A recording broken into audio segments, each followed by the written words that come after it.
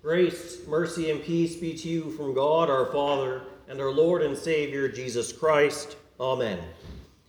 In our epistle lesson, St. Paul writes about the events in the Old Testament, saying, "Now these things took place as examples for us, that we might not desire evil as they did.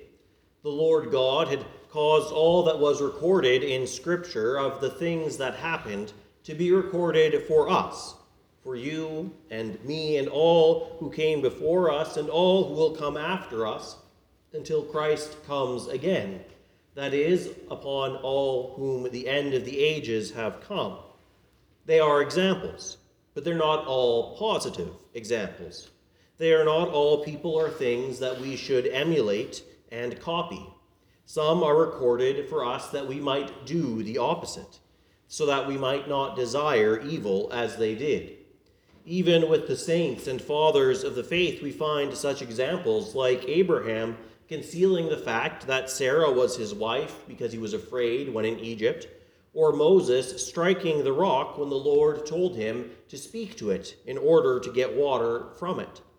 The same goes for many of the examples in Judges and the other historical books. Do not desire evil as they did. Rather, do the opposite.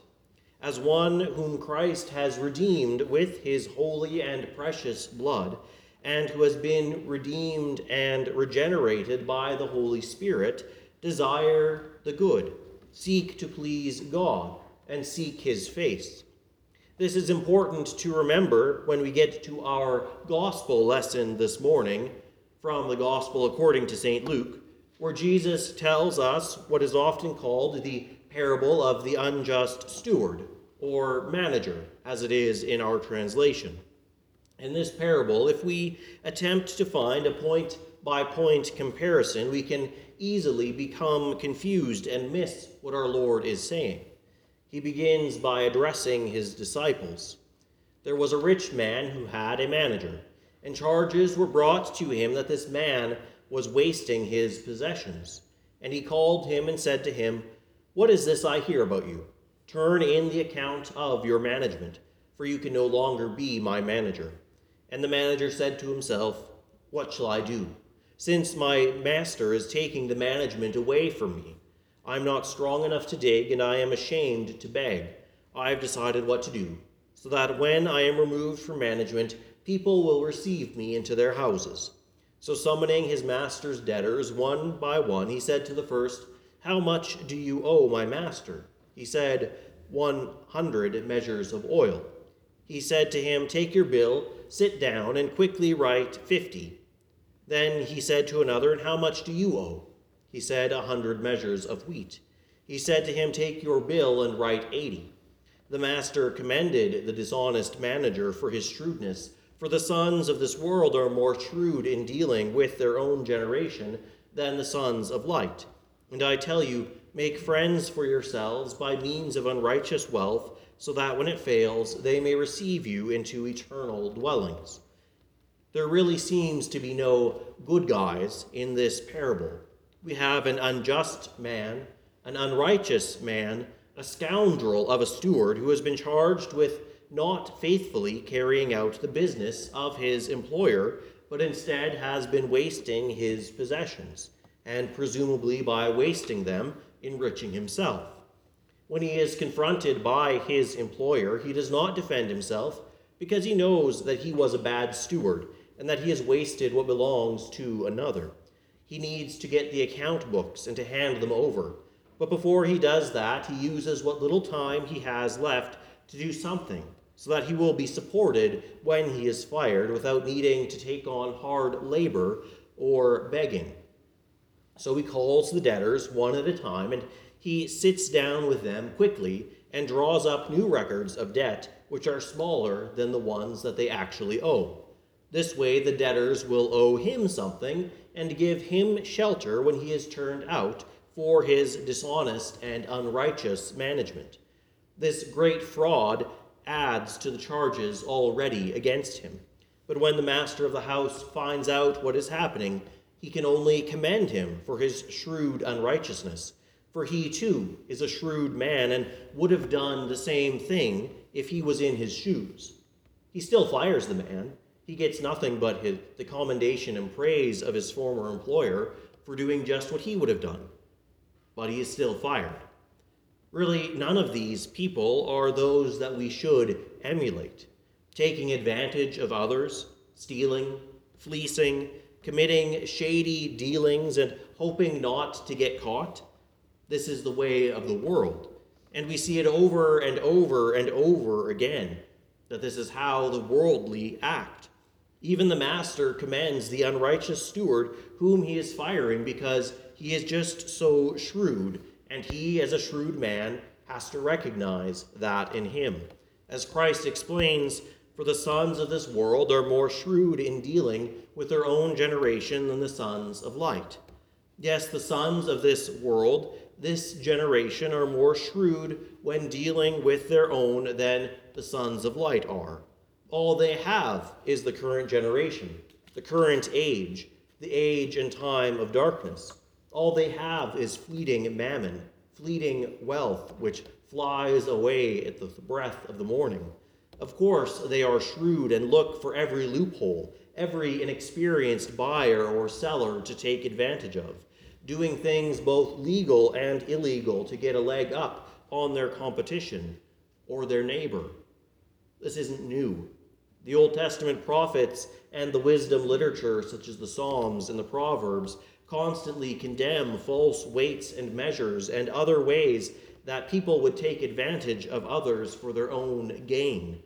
In fact, false weights and measures, something that appears to be good and is useful for trading and getting a slight advantage, God condemns as despicable as murder in the Proverbs. The New Testament warns of false teachers who deceive people because they are greedy for sinful gain.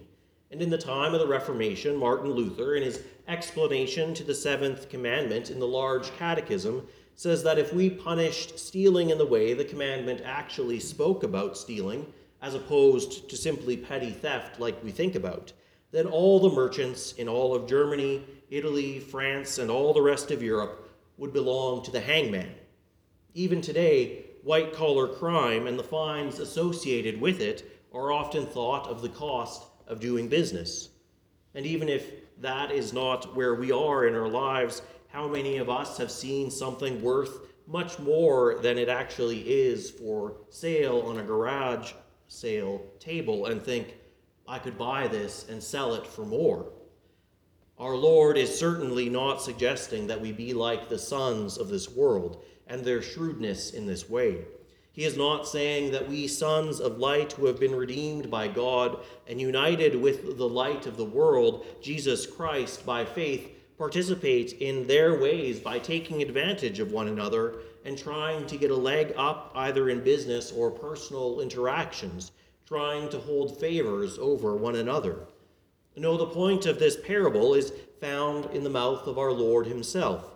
I tell you, make friends for yourselves by means of unrighteous wealth, so that when it fails, they may receive you into the eternal dwellings. Thus, beginning here and continuing on to the end of our pericope, our Lord speaks of the Christian, the sons of light, and their relationship to unrighteous mammon, how we are to use it, how we are to value it, and how we are to deal with it, seeing as it is unrighteous. In the parable, the unrighteous manager, knowing his time was short, made friends for himself by using unrighteous wealth in a sinful way, so that when it would no longer benefit him, he would have a place to stay for a little while. Our Lord tells us as sons of light we should use unrighteous wealth, unrighteous mammon, in the proper way. The proper way is to make friends for yourself by means of unrighteous wealth. Note, this does not happen in the way that the unrighteous manager works, but because he was a son of the world. Instead, we are to make friends for ourselves by means of unrighteous wealth through almsgiving and other charitable acts. That is why we have more than we need, so that we may consider the poor and help him in his need, so that through our giving God would bless them and provide for their needs through us, whom he has so blessed. So also that we may consider Christ's flock in our midst and see to the material needs that the congregation may be well equipped for the preaching and sharing of the gospel and the proclamation of the reality of what is happening together as we gather, that the true God who created everything comes into our midst, that his Son, Jesus Christ, God and man in one person, descends upon the altar in the bread and the wine to give to us his body and blood for the forgiveness of sins, that the Holy Spirit who unites all Christians together is present and working through the read and preached word and through the mutual consolation of the brethren, through the forgiveness of sins. Indeed, we worship in the presence of angels and archangels and all the company of heaven. The pews may look empty, but they are filled, brothers and sisters, with the angelic creatures we cannot see. They fill the place up to the rafters, if they could fill space at all. The unrighteous steward made friends for himself in order to gain something. Christ has called us, brothers and sisters, to make friends for ourselves by unrighteous wealth through helping the poor, feeding them, clothing them, and giving money to their needs that they may be met, because God has been merciful to us already. He is speaking in this parable not to the Pharisees, not to all those who are around him, but to his disciples, to those who trusted in him already by faith, to those whom he had justified. For God has done the same to you and I. He has sent his Son as an offering for our sins and called us by the Holy Spirit to believe and so receive forgiveness, life, salvation, union with Christ, and all other divine blessings. And this is the fruit of faith, that we love our neighbors as ourselves in this way. And in so doing, we befriend Christ, our Savior, who said, "Whatever you have done for the least of these, my brothers, you have done unto me." Thus he will receive us according to his grace and mercy into the everlasting tents of life eternal, not because we have earned them by our good works, but by means of his grace received through faith is how we enter those tents, with these good works as evidence of that saving faith being alive in us. So he moves on after speaking of the proper use of unrighteous wealth by the righteous sons of light to the proper estimation of it, when he says, "One who is faithful in a very little is also faithful in much, and one who is dishonest in a very little is also dishonest in much. If then you have not been faithful in unrighteous wealth, who will trust you with true riches? And if you have not been faithful with which is another's, who will give you that which is your own?" Thus our Lord shows us how we should value wealth. And it seems strange to say such a thing. The value of wealth is its value. But here, the value of wealth is comparing its value in the present age to that of its value in the age to come. Which is more important in the grand scheme of things, unrighteous wealth or the true riches of heaven, the forgiveness of sins, eternal life, and salvation from the schemes of the devil, who would tempt us to trust in our riches rather than in God, and by so doing join him in hell? Thus our Lord calls on us to value unrighteous mammon as a very little, compared to the much of heavenly blessings, to value unrighteous wealth as the least thing, to recognize it for what it is. It is unrighteous wealth, not true riches, to see that it is ultimately another's and not our own. Indeed, we too are managers and stewards as well, just like the one from the parable. For all that we have comes from God and belongs to him still. The moment we die, we will realize this if we have not done so in our own lifetime. In this way, our Lord desires us to see wealth. For if we do, it is that much easier to be freely generous with it and to resist its temptations and lures to unrighteousness. If it has been not that we have seen it in this way, we must repent and turn to God, our merciful Savior, who forgives our sins for Jesus' sake, and who alone gives both material and eternal riches, all through his goodness, grace, love, and mercy for all people. Yes, and such repentance for us is necessary when we, by virtue of our fallen nature, esteem wealth too highly. For as our Lord warns, no servant can serve two masters, for either he will hate the one and love the other, or he will be devoted to the one and despise the other. You cannot serve God and money. In our culture, we often think of each one as his own master. Yet our Lord is clear that this is not the case. Everyone has a master whom they serve. It is either God, the true God, the creator of all things and our Savior, or it is someone or something that cannot save. Our Lord uses money in this example because the unrighteous mammon, unrighteous wealth, has such a strong tendency throughout all of history to draw people to it to become its slaves. It is very easy for money to become one's master, for one to become a servant of money. Our Lord warns us that we cannot serve both God and money. It is something we often try to do. We are often tempted to serve both, thinking that we can make the balance, thinking that we can have God just a little higher than our other master, money. But our Lord warns us that that is not possible, that we shall not try it, because we will either hate the one and love the other, or to be devoted to the one and despise the other. Thus the Christian, the son of light, must constantly resist unrighteous wealth so that it does not become our master. This resistance to unrighteous wealth, to all sin, is part of the mortification of our flesh, empowered by the Holy Spirit who lives in you and I believers. This includes almsgiving, fasting, and prayer, all of which kill this desire and all of which the Holy Spirit works through when they are done in faith.